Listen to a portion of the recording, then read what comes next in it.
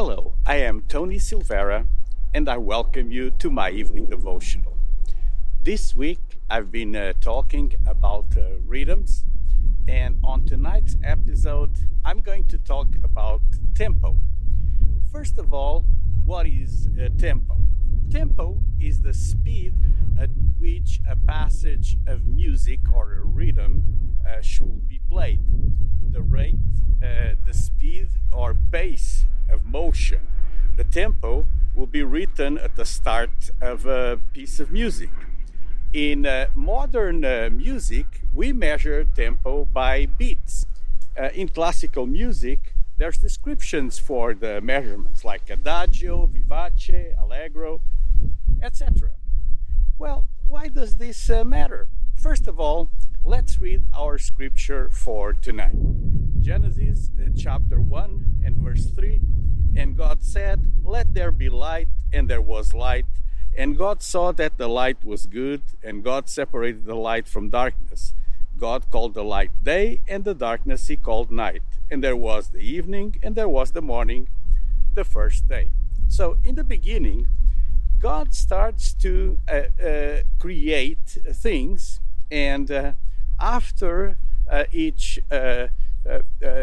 season, let's call it a creation, after a specific creation happened, he called it a day. So he said, this is the evening, and the morning, that's the first day. So in that sense, God creates a rhythm in creation. We also read in John chapter 1 on the Amplified Bible, in the beginning, before all time, was the Word, Christ, and the Word was with God, and the Word was God himself. So in this other passage, we see that God existed before time. So before rhythms started to happen, God already existed. And God creates light and separates from something that pre-existed, which is darkness. So it doesn't say that God created darkness, but it says that God separated the light from darkness and made it two distinct things. And this happened over a period of time. And then there's a rhythm there is marked, and this period is called the first day. Subsequently, God has different steps of creation, and they all happen in a rhythm of days, of 6 creation days. Was a creation day literally 24 hours as we define a day today? Scripture doesn't tell it to the letter, and personally I have a different view of things, and I don't think that the clock of one day in creation relates to our clock today, but it defines a measurement that is described as one evening and one night. Notice that for God, day starts in the evening. It was the evening and the morning of the first day. We don't even know what God did in the afternoon. The measurement of time cycles from God's perspective is very different from ours. In 2 Peter chapter 3 verse 8 and 9, it says, "But do not forget this one thing, dear friends. With the Lord, a day is like 1,000 years, and 1,000 years like a day. The Lord is not slow in keeping his promise, as some understand slowness. He is patient with you, not wanting anyone to perish, but everyone to come to repentance."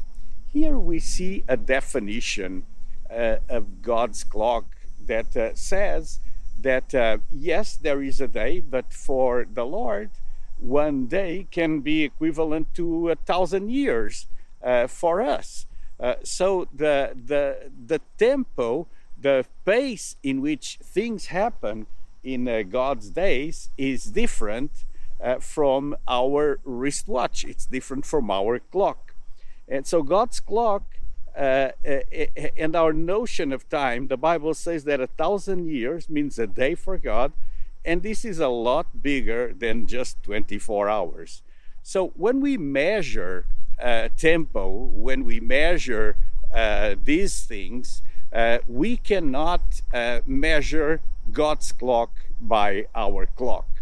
You know, in the book of Revelation, chapter 10, verse 6, it says, "And swear by him that lives forever and ever, who created heaven and the things that therein are, and the earth and the things therein, and the sea and the things which are therein, that there should be time no longer."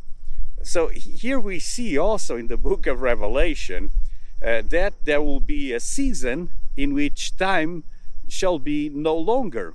So the concept of time and rhythm of time as we understand it is different from God's perspective to our perspective. We know that the most precise wristwatches measure time exactly, and there is the watch that I mentioned, the Tag Heuer, that's a super accurate 360,000 vibrations an hour mechanical clock that's called the chronograph. And this is the most precise way that we have to measure the rhythms of time. But God's timing is different. He doesn't measure as we do. And it's important to understand this concept of tempo. When people make music, they can choose the tempo of dance, or the tempo of a ballad, or the tempo of any style known to men.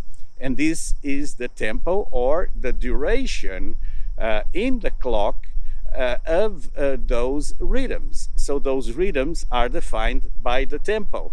And all of us have different measurements. Let me give you an example. In the book of Exodus chapter 4 verse 10, it says, "Moses said to the Lord, O Lord, I have never been eloquent, neither in the past nor since you have spoken to your servant. I am slow of speech and tongue." Slow of speech and tongue. So it means that Moses had a slowness comparing to other people. Yes, other people had a pace, a tempo, a measurement, but we see here that Moses says, "I am slower than them. My tempo is different.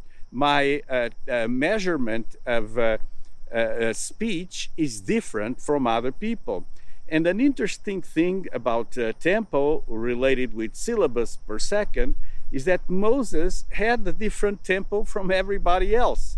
His rhythm was different, and this was considered by him as a handicap, but God considered it as a superpower. I wonder if this is one of the main reasons why God chose Moses, and maybe it is. He was chosen because he had this ability of digesting God's orders in a different pace, in a different way. Speaking about him in the New Testament, in the book of Acts, it says, verse 22, "And Moses was learned in all the wisdom of the Egyptians and was mighty in words and deeds."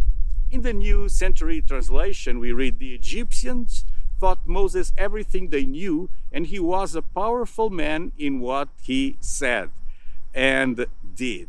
So we know that he was wise, he was smart, but he had what it's considered to be a handicap, which for God was a superpower. His tempo was different. You know, considering these things, we sometimes are waiting on God to answer, and God is waiting on us. The Bible says that God is slow to anger, but we can abuse his patience. He gives us extra time so we can repent from our sins, but we need to respect him. You know, he is the master of time. In that sense, God is waiting on us. So these were just some considerations, just a short meditation. Since we're talking about rhythms, we need to understand God's rhythms are different from ours. And so many times we think that he didn't answer to our prayers. He did, but maybe he's not answering right away, because God has a different notion of time, a different tempo, different measurements of time also. So tonight I would like to conclude with a word of prayer. I would like to pray for you. And if you're in despair because you think that God is not answering to your prayers, that God somehow is forgetting you, and he's not taking into consideration that you need an answer right now, I want to pray. And God, I pray right now that you'll help us, God, to move at your pace, to understand your time. And yes, Lord, sometimes you're waiting on us to do certain things and to respond to your call. So God, I pray in Jesus' name that you will help us to synchronize our life with your will, to have the notion of time as you have, God. And Lord, help us also as we wait for answers. Help us, God, to have the patience and to have the understanding of who you are and what you're doing in our lives. I pray this in Jesus' name. Amen. Listen, it was great to be here with you. And tonight we're finishing this devotional. As usual, I ask you, if you're watching on YouTube, here under the video, there's a button that says subscribe. If you click there, it will greatly help my channel. Every weekday at 9 p.m. I am here on YouTube, Facebook, and other social networks to bring you my evening devotional. You can visit my website, also myeveningdevotional.com, and from there you can link to the audio podcast. I'll be here again tomorrow at 9 p.m., so have a good evening.